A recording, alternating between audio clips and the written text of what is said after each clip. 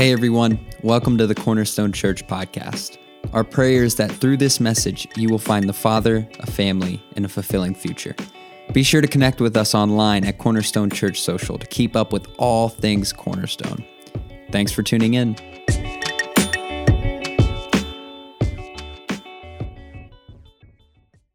So it's not just Ministry Partnership Weekend. We are also in part 3 of our sermon series called Mindset Masterclass. Can you say it with me? Mindset Masterclass. And what we're doing in this series, what we're studying, is basically how we need a shift in the way we think. We need to change the way we see things, the way we perceive things, because the way that we normally do, the way that we just naturally see things, isn't correct. It's just not. We have a fallen world that we live in. We don't see things correctly all the time. And actually, we see that in science as well. We see in science that we don't think about things the way that we should. So let me give you an example. And you can look at the studies on this.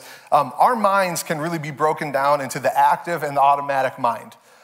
We have an active mind, which is high-level problem solving, which for you right now might be thinking about where you're going for lunch afterwards. You're like, all right, where can I get the best bang for my buck? Where is it not gonna be too crowded after church, right? That's the active mind. You're thinking on things actively right now. But that's a very small percentage of what your mind is working on. The vast majority of processes and things that you're working through on any given day are not controlled by your active mind, but your automatic mind. There are automatic processes that just kick in. If you've ever had this happen before, where you've been tired, you woke up, kind of just going through the motions, you drive to work, and whenever you park the car, you're kind of thinking to yourself, I don't totally remember all of the drive here. It was so automatic, some of the turns and stuff, and here I am. That's your automatic mind, just taking over on some of those smaller tasks. And that's what about 90% of what our mind concentrates on, or doesn't concentrate on, is the automatic mind. It's just these automatic processes that take over. Now, if you're anything like me, that should scare the tar out of you because my knee-jerk reactions, my automatic reactions to things aren't always the most helpful. They're not always the most Jesus-like. They're in need of some help. They're in need of some help. And so that's what we've been looking at in this series, how we can transform and change our mind. I want to read to you, this is our set of verses that we've been using for this whole series. This is from Romans chapter 12. This is the Apostle Paul writing, and this is what he says starting in verse 1. And so, dear brothers and sisters, I plead with you to give your bodies to God because of all he has done for you. Let them be a living and holy sacrifice, the kind that he will find acceptable. This is truly the way to worship him. Don't copy the behavior and customs of this world, but let God transform you into a new person by changing the way you think. Then you will learn to know God's will for you, which is good and pleasing and perfect. Can you tell the person next to you it's the thought that counts? It's the thought that counts. If you're watching online, you can just declare it right now. It's the thought that counts. Did you notice what the Apostle Paul is saying here? Did you notice what he's saying? He's not saying you become a better person by acting like a better person, right? That's not what he said. He didn't say you become a better person by talking like a better person and just, saying the right things. Paul is saying, no. Don't copy the behaviors and customs of this world, but let God transform you into a new person by changing the way you think. It's the thought that counts. It's what we're thinking about that counts. It's what our mindset is that counts. And so for a lot of us, we started this year off thinking, hey, new year, new me. That's what I want. But unless you have a new mindset, there will not be a new you. It'll be 2022 you and 2021 you. It'll be the same you over and over again, just a new year, but not a new you. You want a new you want a new me, you have to have a new mindset by letting God transform the way you think. And so we've been two weeks into this series. The first week we talked about how we can look at pressure, that we look at pressure as a bad thing, but we need to shift the way we think and see that actually, with God's help, I'm better under pressure. God does his best work in me when the chips are down. And so we need to reevaluate the way we think about it. Last week, we talked about the idea that we need to reevaluate the idea of putting Jesus first in our life, that's something we say, but we can easily fall into the trap of just making him first on a list. We check him off, and then we just get on with the rest of our day. And Jesus shouldn't be first on the list. Jesus is the list. Like he is the list. He needs to be the center, not first. We need to integrate him into everything we do. And now today, for part 3, what I want us to do is read from Matthew chapter 16. So if you have a Bible and you'd like to follow along, that's where we're going to be today, Matthew chapter 16. We'll have the verses up on the screen where you can follow as well. But just a little primer heading into this. Where we pick up, this is one of the Gospels, so it's telling about Jesus' ministry. And where we're picking up the story in Matthew chapter 16, starting in verse 21, we're going to see Jesus is getting closer and closer and closer to the cross. The cross has been looming since he took his first breath. It's been looming in the distance, and now this thing that was far off for so long is suddenly getting closer and closer. And Jesus is trying to prep his disciples. He's trying to let his followers know, hey, I know things have been kind of cool these last 3 years. I know we've been going around and we've been upsetting things and we've been preaching about the kingdom of God, that it's here, but man, some stuff is about to shift. Some things are about to change. And so he's telling his disciples, and that's where we pick up in verse 21. It says this: "From then on, Jesus began to tell his disciples plainly that it was necessary for him to go to Jerusalem and that he would suffer many terrible things at the hands of the elders, the leading priests, and the teachers of the religious law. He would be killed, but on the third day he would be raised from the dead." Verse 22, "But Peter," Peter took him aside and began to reprimand him for saying such things. "Heaven forbid, Lord," he said, "this will never happen to you." Jesus turned to Peter and said, "Get away from me, Satan. You are a dangerous trap to me. You are seeing things merely from a human point of view, not from God's." Then Jesus said to his disciples, "If any of you wants to be my follower, you must give up your own way, take up your cross, and follow me. If you try to hang on to your life, you will lose it. But if you give up your life for my sake, you will save it." See, a few years ago, I preached a sermon where I talked about the miracle math that works in the kingdom of God. That typically in mathematics, math always checks out. Like it just, 2 + 2 is always 4. Like it always checks out. But in the kingdom of God, everything is opposite from what you would expect. It's miracle math. It doesn't work it doesn't check out the way that you think it would. And so in the kingdom of God, what Jesus says here is absolutely true, that if I want to try to gain life, it only happens by giving up of myself. It doesn't make sense. It's countercultural. It seems like this is absurd. This can't be true. But the more that I give of myself, the more I gain. So if you're a note taker today, our title is The Secret of Self-Care. The secret of self-care. We're going to learn what God's word has to say about self-care and self-sacrifice. So if you would, let's bow our heads real quick and let's pray together, and then we'll hop in. Heavenly Father, we ask that you would bless our time together, that you would bless these next moments. God, we don't want to hear Pastor Jacob's opinion. We don't want to hear my advice. This is not a TED Talk. People are not here to be motivated or to feel good about themselves. God, we are here to hear from you. We're here to encounter you. We know that when your word is preached, you tell us that we are transformed, that we're changed, and we're believing that's going to happen in these next moments. That as your word goes forth, it will accomplish the purposes that it sets out for, namely changing us more and more into the image of Jesus. Do that in these next moments, God, and we'll be sure that you and you alone get all the glory, all the honor, and all the praise. We love you, and we pray all this in your name. Amen. Amen, amen. So I'm going to start off in a place that you're probably not predicting the sermon would start off. I want to talk about sports betting. Sports betting. Who's been seeing all the DraftKings, FanDuel, Caesar Sportsbook, BetMGM, right? Like you've been seeing all these things. It got legalized in Ohio back at the start of the new year, and it's everywhere. Like I'm on Twitter all the time. That's my favorite social media of choice because it's simple. It's just simple. Like I like the simplicity of it.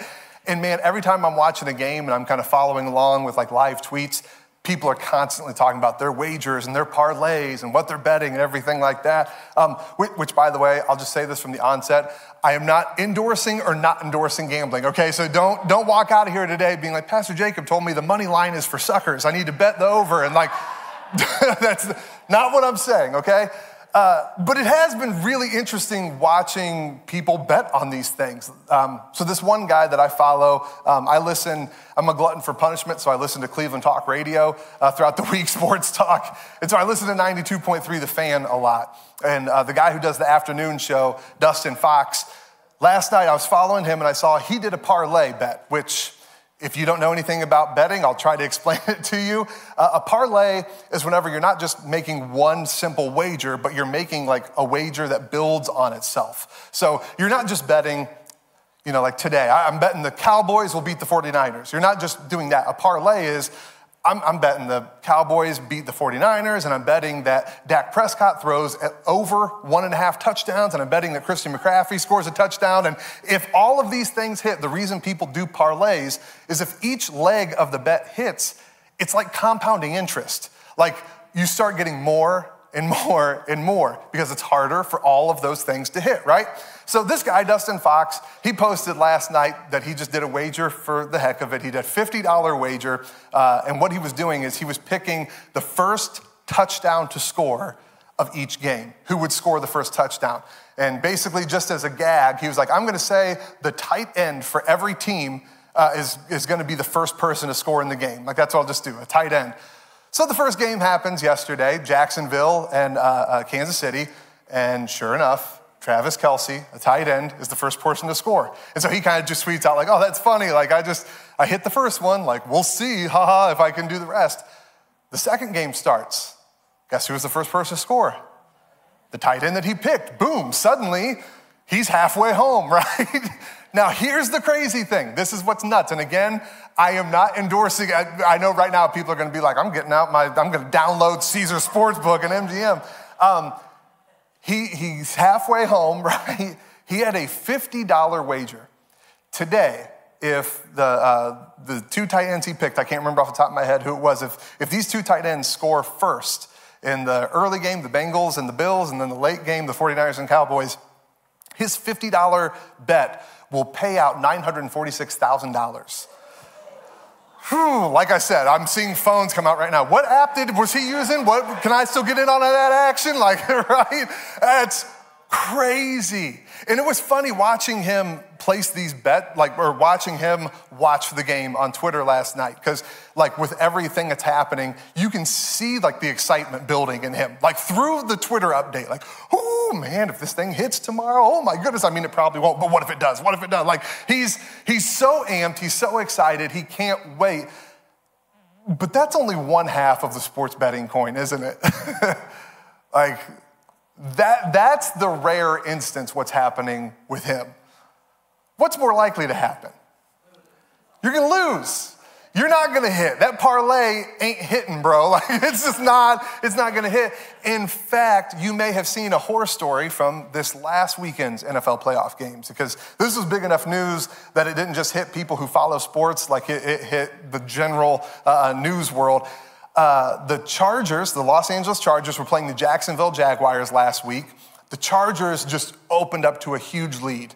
They were up by 27 points. 27 points in that game, which in football is crazy. That's nuts. You don't overcome that deficit. It just doesn't happen. It hasn't happened. It's just not gonna happen.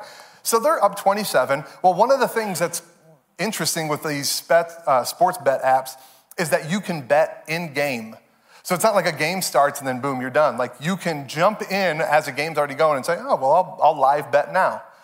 So some guy out in Los Angeles was like, you know what?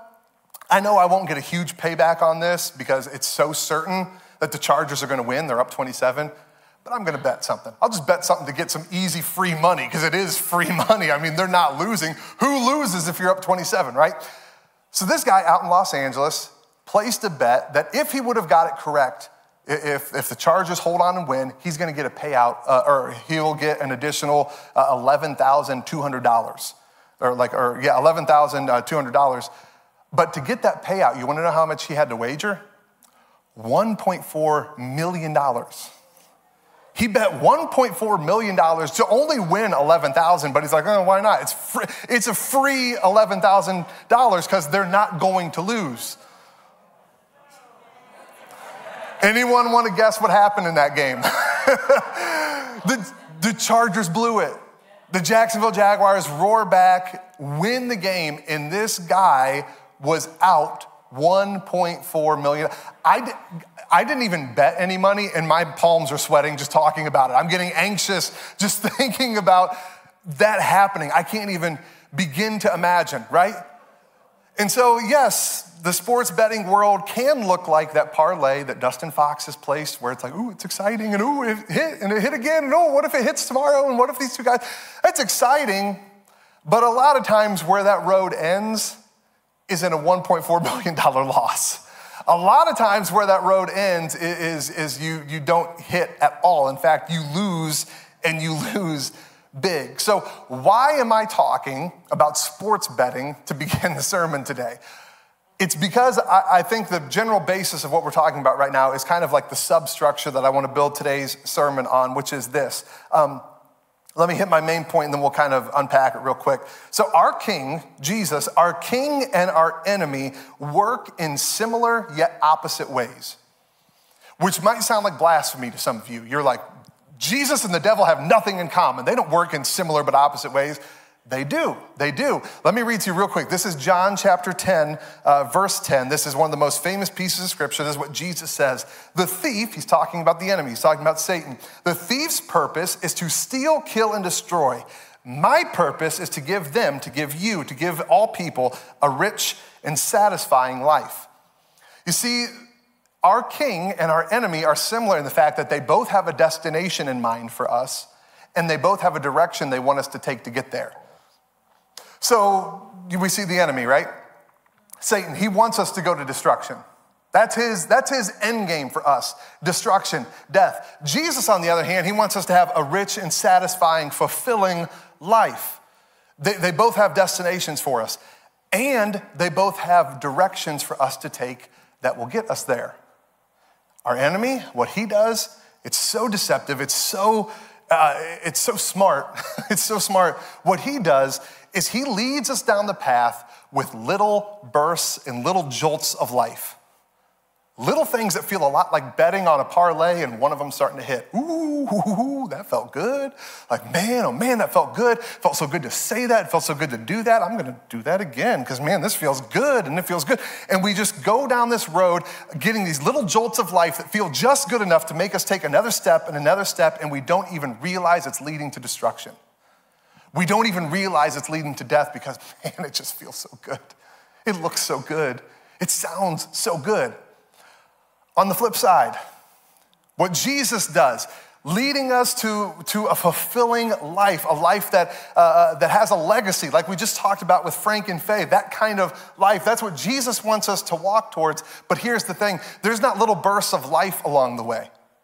There's little death after little death, sacrifice after sacrifice, denial of self after denial of self, and it's hard, and it can be difficult. And we can look at it and go, why would I choose that? Where's the payout? Like, where's the reward for this? Why am I doing this?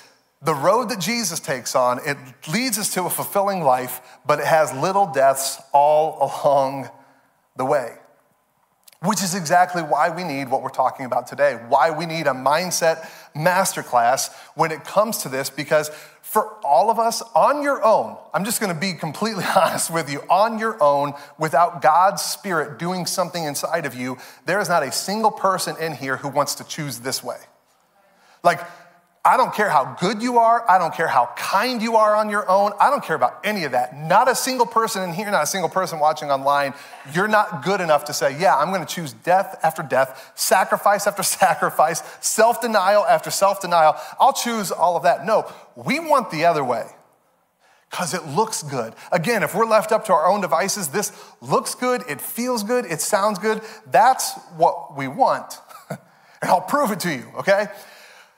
So for the majority of us, and hey, this is an all skate for me. For the majority of us, over here, the fulfilling future when it comes to our physical bodies is being in good shape, having good health, being able to be around for a long time because you're taking care of yourself.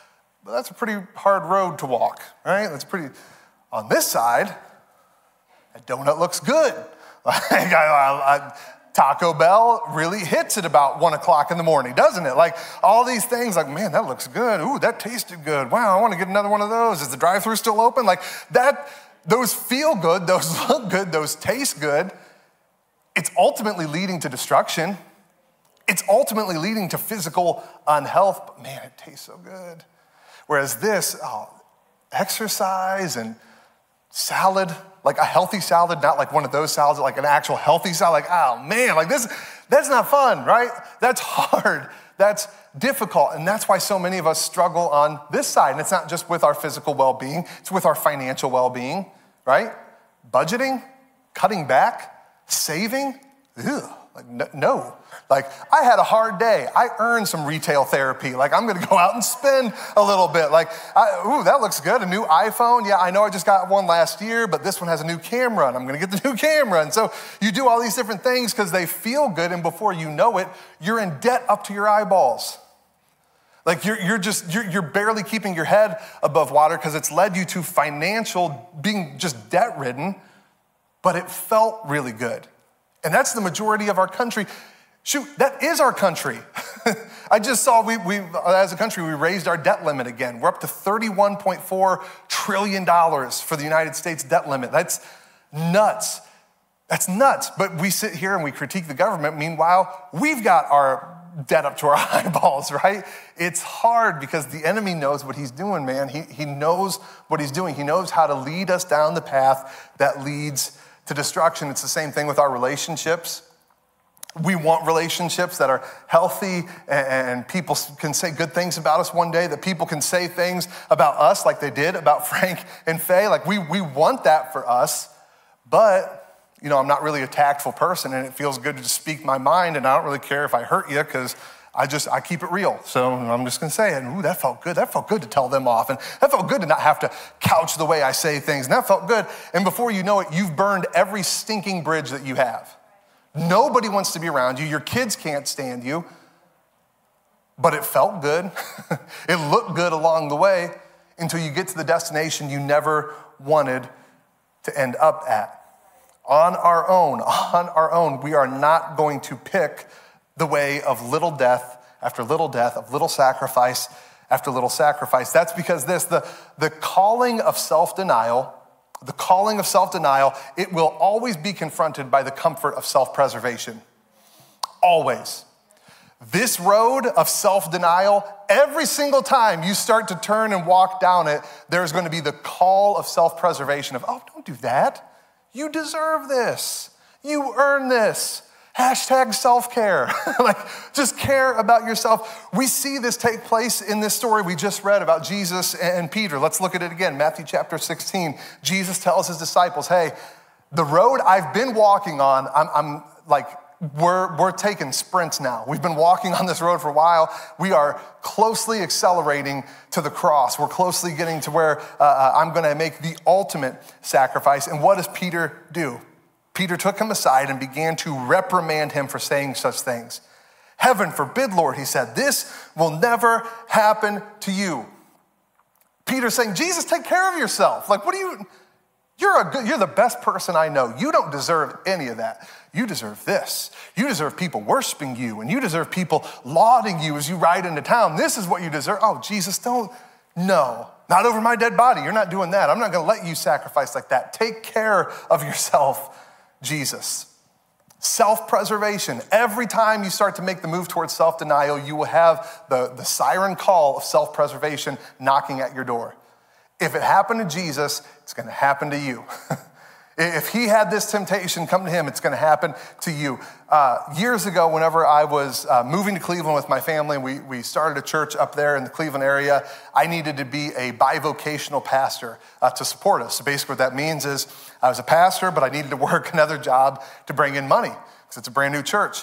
So I started working at Allstate, which at first I started and I was working in the claims department. That was brutal. That was not, for my personality type, having people call in and telling them that their claims were denied and stuff like that. Oh my word, it was awful. I couldn't stand it.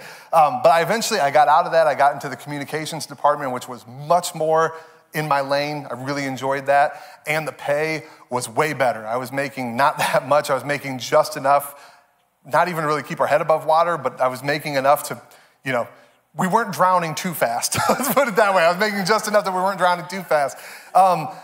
But then I got the raise and I got this new job and I was like, wow, this is way better. And I remember getting a document that showed like, hey, if you're interested in progressing your career at Allstate, here's where you can go. This is what you can do. And it showed like the different levels of my area and what I could progress to. And not just that, but the pay bands. Like if you're this level of a communications consultant, you can make from this to this. And I'm looking at it and I'm like, are these real numbers?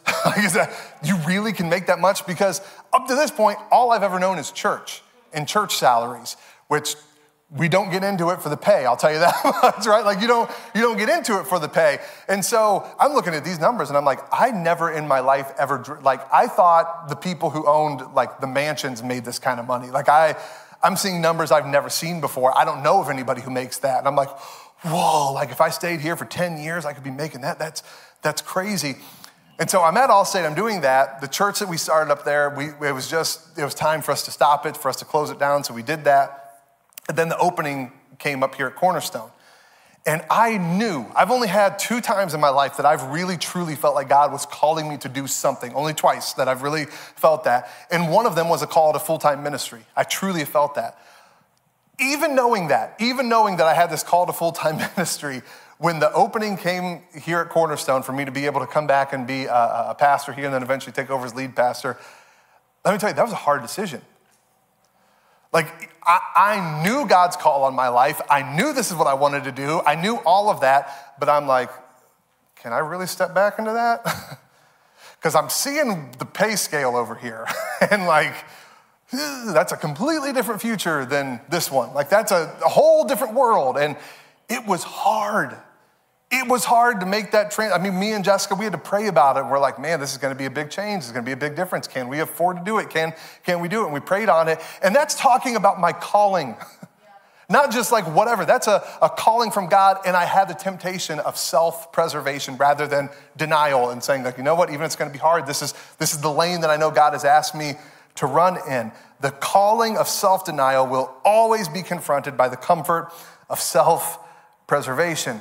Every single time it will rise up and confront you. You will be tempted to reject God's call on your life, what God's asking you to do, to sacrifice like Jesus, instead to self-care. Preserve your time, your talent, and treasure. You deserve it. You own it. Why sacrifice? You earned all these things. You need all these things. Don't do that. And here's the thing, though. Whenever we view things from this perspective, whenever we talk to ourselves like that, like, man, I can't afford to sacrifice. I can't afford to give up. I can't afford to take that step of faith. When we do that, we are saying those words with such a limited point of view. Like we are saying it and we are stating facts as if we see everything clearly, and we don't. Like we are not seeing clearly. We have a limited point of view. That's why sacrifice will never make sense to self. Yourself, your capital S, self, it will never, ever, ever be able to understand sacrifice, ever. Sacrifice is not natural, it's supernatural. By definition, it is otherworldly.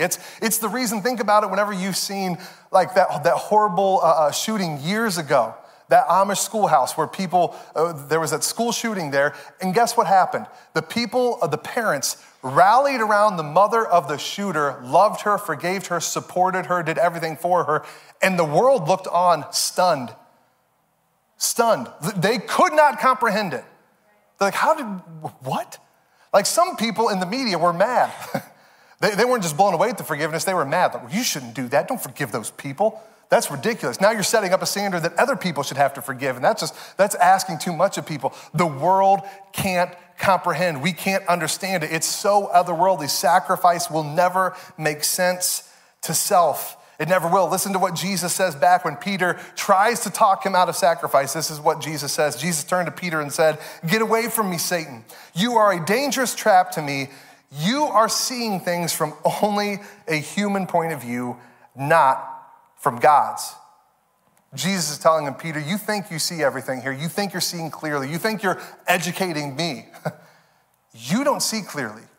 You have no idea what you're talking about. You don't understand. Sacrifice will never make sense to self. There will always be a reason to say no. There will always be a reason to say not yet.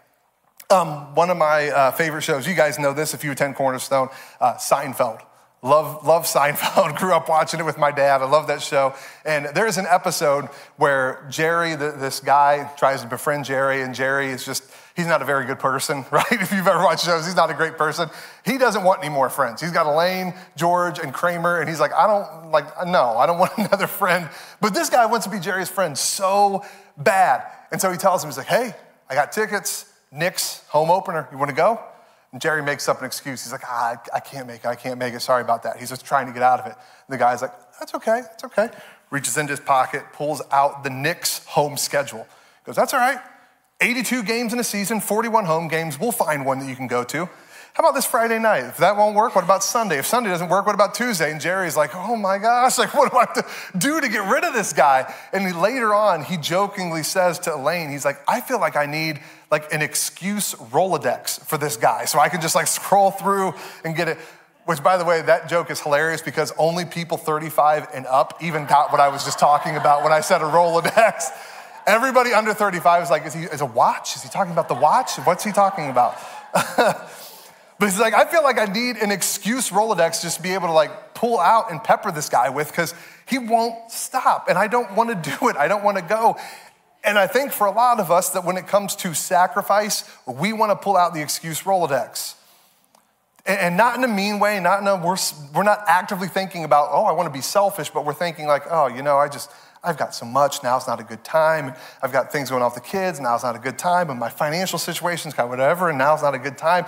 And we have every reason and every excuse to not model Jesus. Every reason and every excuse to not truly sacrifice in a way that will really be sacrifice, that will really mean something and change our life. We come up with excuses because, again, ourself, man, we can't grapple, we can't grasp, we can't understand sacrifice on our own. It is supernatural. That's why we need God's help. Right now, we're in a period of 21 days of fasting and prayer. You know why? Because we as a church realize we need God's help. We realize every dream and every bit of vision that we feel like God is calling us to, we are not going to achieve it because Pastor Jacob is so awesome, or because our ministry partners are better than any other church's ministry partners, or we have faith that nobody else has. Like, we don't believe that. We know if we're going to accomplish anything, it's not going to be because we're so great, but because we are so reliant on God. Because we are so just seeking him out and looking for his help and looking for his counsel all along the way. And that's why we're fasting for 21 days. That's why we're praying like we're praying for 21 days, because we realize left to our own device, we won't choose the sacrifices that we need to choose as a church. We need to see things differently, like God would see them, like God would show them to us, so that we can make the decisions we need to make. And when that happens, when the Holy Spirit, whenever we truly allow him to speak in our life and show us things differently, and we start to see sacrifice for what it actually is, we see all the benefits that this path gives us. Because it does look hard. It does look like little death after little death and sacrifice after sacrifice. But we start to realize, you know what? Yeah, this is hard, but man, sacrifice stretches you. It stretches you. It stretches me. Listen again to what Jesus says in verse 24. Then Jesus said to his disciples, if any of you wants to be my follower, you must give up your own way, take up your cross, and follow me. That's a stretch. Like, you want to talk about something to stretch you? Talking about giving up your own way, taking up a cross and following Jesus. That's a way of surrender. That's a way of suffering. That's a way of submission rather than a way of self. Like that will stretch you. That will stretch you. And as you are stretched, you will realize, wow, I actually prefer this over the other way, because I'm being stretched and I'm being molded into the person that I was designed to be. That it makes me think of marriage, like marriage relationships. Here's a little free marriage seminar real quick in the sermon. Why marriage stretches us so much is precisely because it is supposed to be about sacrifice. That's why if you are in a healthy marriage, it should be stretching. It should be pulling you. It should be difficult sometimes. A healthy marriage should be, because it's supposed to be modeled and built on sacrifice. Think about where we say our vows, where we exchange rings. Where does it all happen? The altar, right? What else is an altar used for? Sacrifice. We read in scripture that's where sacrifices were offered, at the altar.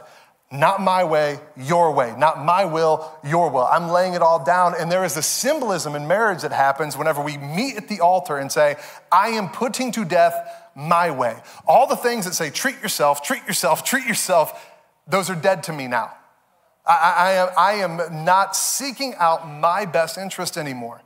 Now, every day from this day on forward, I am looking out for you, for your best interest, to try to meet your desires and wishes. And that's where I'm focused now. That's my prime goal from now on. That's why marriage stretches us so much, because it's completely built on sacrifice. And that's why the people who are in the healthiest marriages are the healthiest people you know.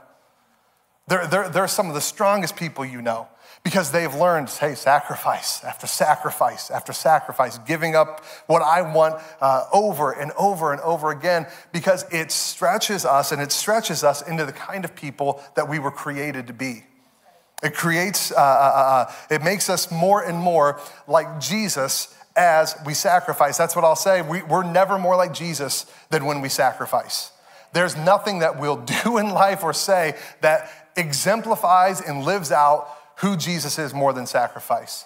I posted this on social media earlier this week, and I mean it. It is and man, really listen to this. It's the sacrifices that we make, not the stances that we take, that are the essence of our faith. We get that mixed up so often that it's all about taking a stand. Take a stand for God. You need to take a stand. I want to hear you take a stand. Man, anyone can take a stand. I don't have anything against it, but anybody can do that. Like, how often have we been fooled by people who we thought were upstanding, and man, they have the best interests of the church, and they're just looking out, and man, and you know how I know? Because I hear the stands that they take. Man, that pastor, the way he talks about divorce, and the way he talks about infidelity, and the way he talks about marriage, I mean, I know he must have a perfect marriage. He must love his wife because he takes a good stand. And then come to find out they were asked to step down because they've cheated on their wife multiple times. You're going, what? How? I thought he took such hard stands on marriage. I thought he took such hard stands on infidelity. How in the world could that happen? Anyone can take a stand. Anyone can say something, anybody, and we're fooled by it all the time. What you cannot fake is sacrifice. That cannot be faked, absolutely. That cannot be faked. People don't do that. That is, again, sacrifice is supernatural. It doesn't originate with us. True sacrifice that is modeled by Jesus, not sacrifice because I'm trying to save my kid or I'm trying to help my thing go good, but sacrifice that says, no, I'm trying to help even people I couldn't disagree with more.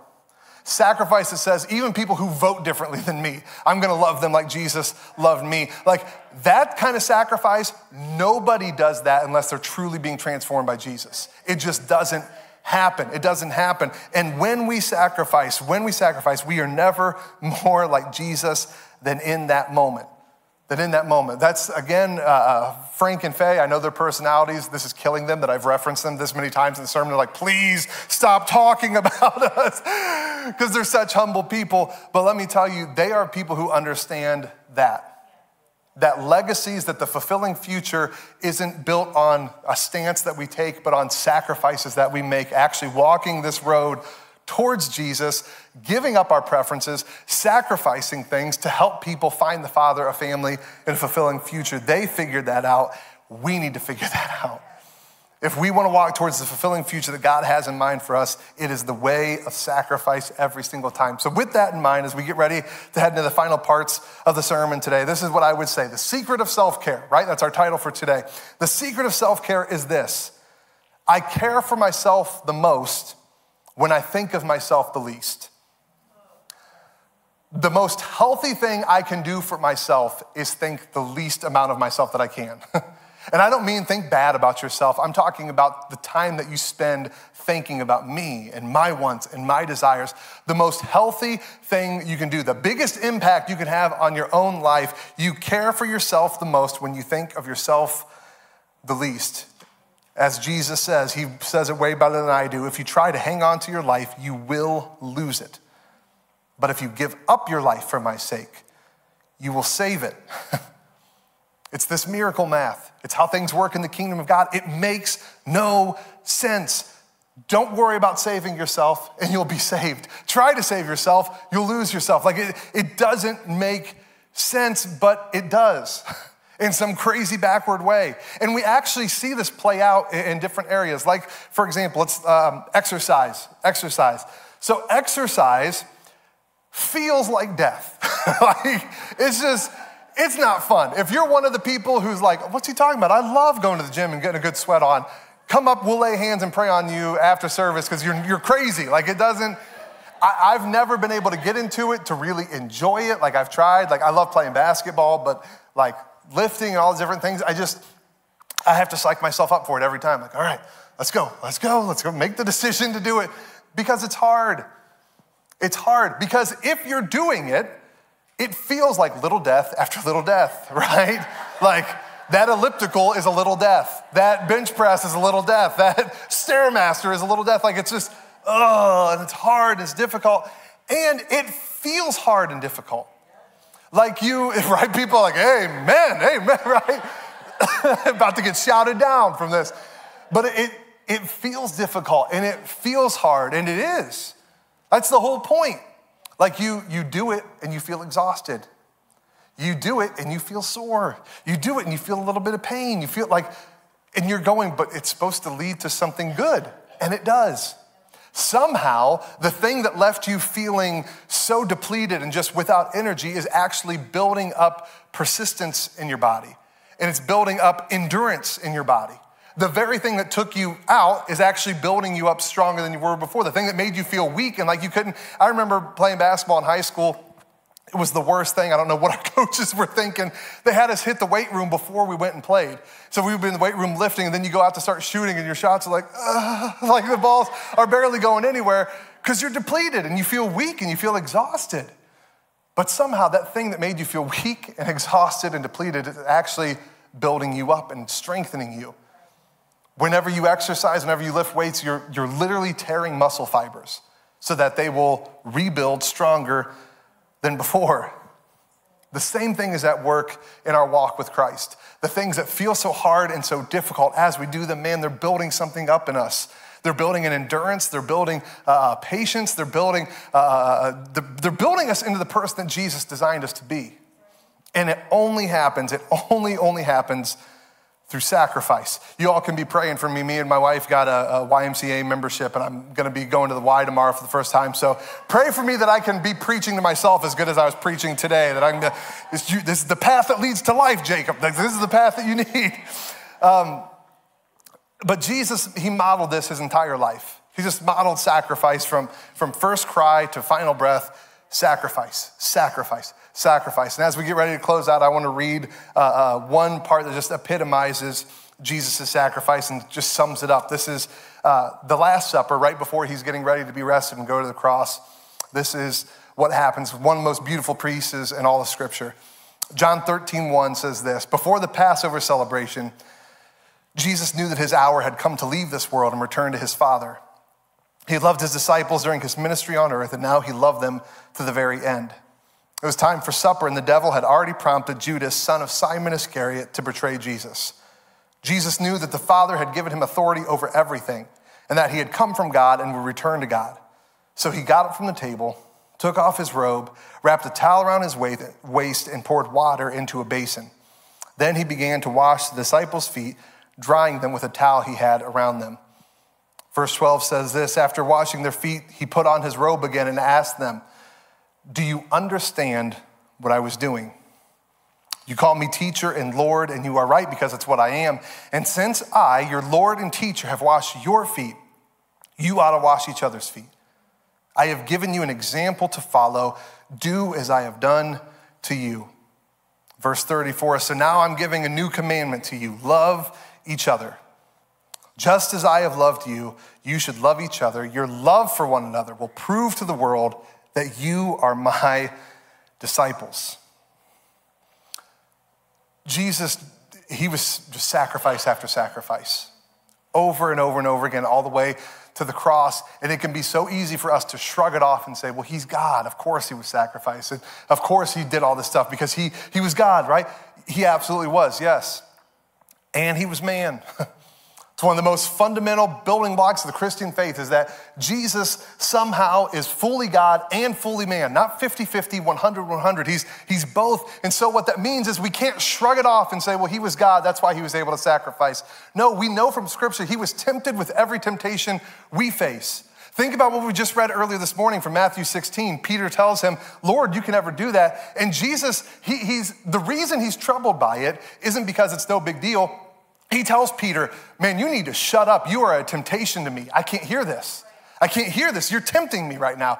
Jesus has faced the temptations that we face and yet chose sacrifice. So we can't shrug him off and be like, well, he's God and it's an excuse for me to not ever have to sacrifice. No, we have to wrestle with this. How in the world was he able to choose sacrifice after sacrifice all the way to the cross? And I think we see why right here in John chapter 13.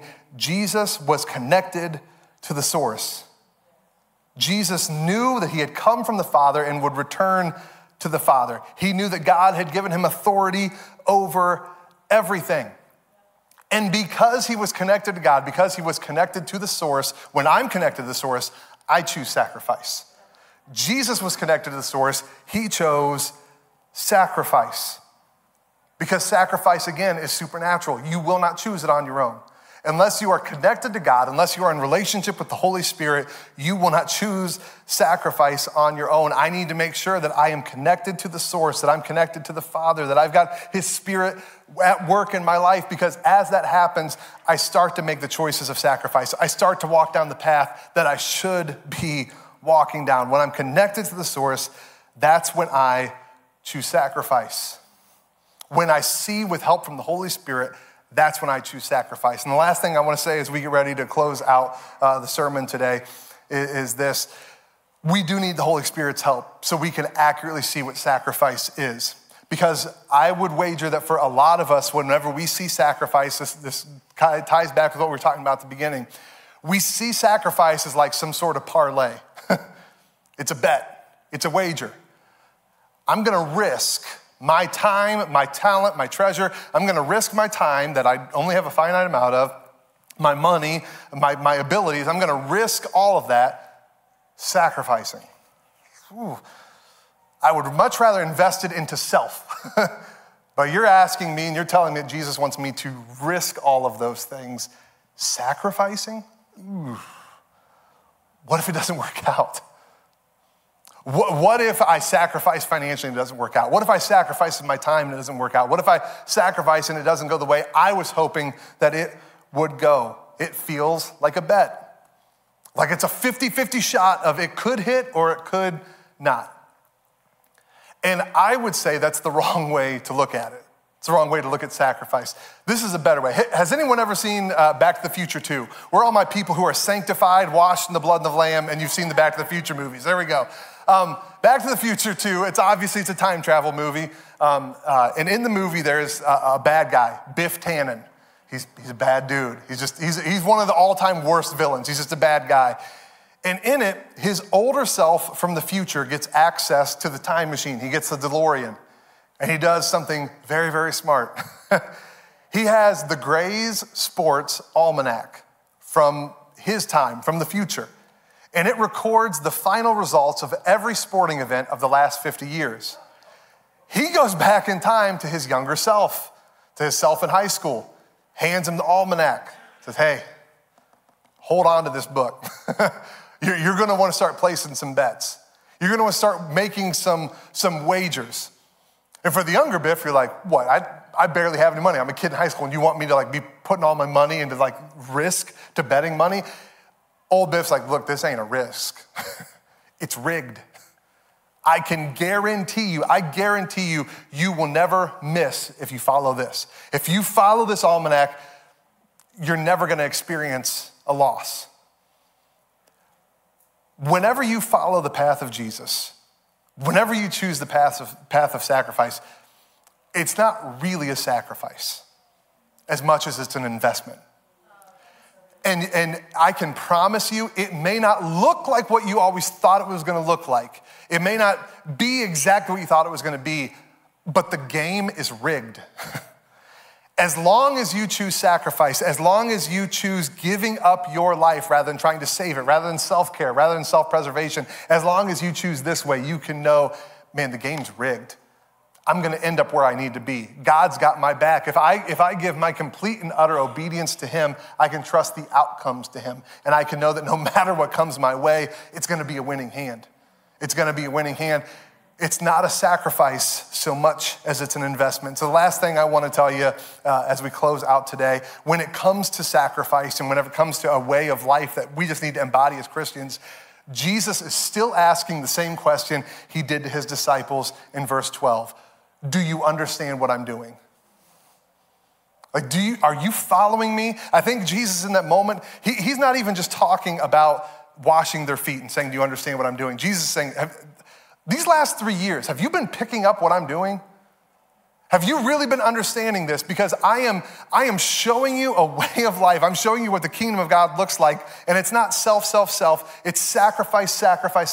And if you do that, you will end up at the fulfilling future I had in mind for you, that I designed for you.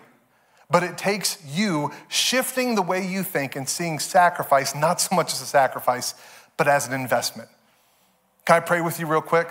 Let's bow our heads and let's pray together. Father God, help us through the power of your Holy Spirit. We know we can't see it on our own, but through your Holy Spirit, we can see the supernatural qualities of sacrifice, what it can do for our life, how it can change our life, how it can lead us to the fulfilling future that you have in mind for us.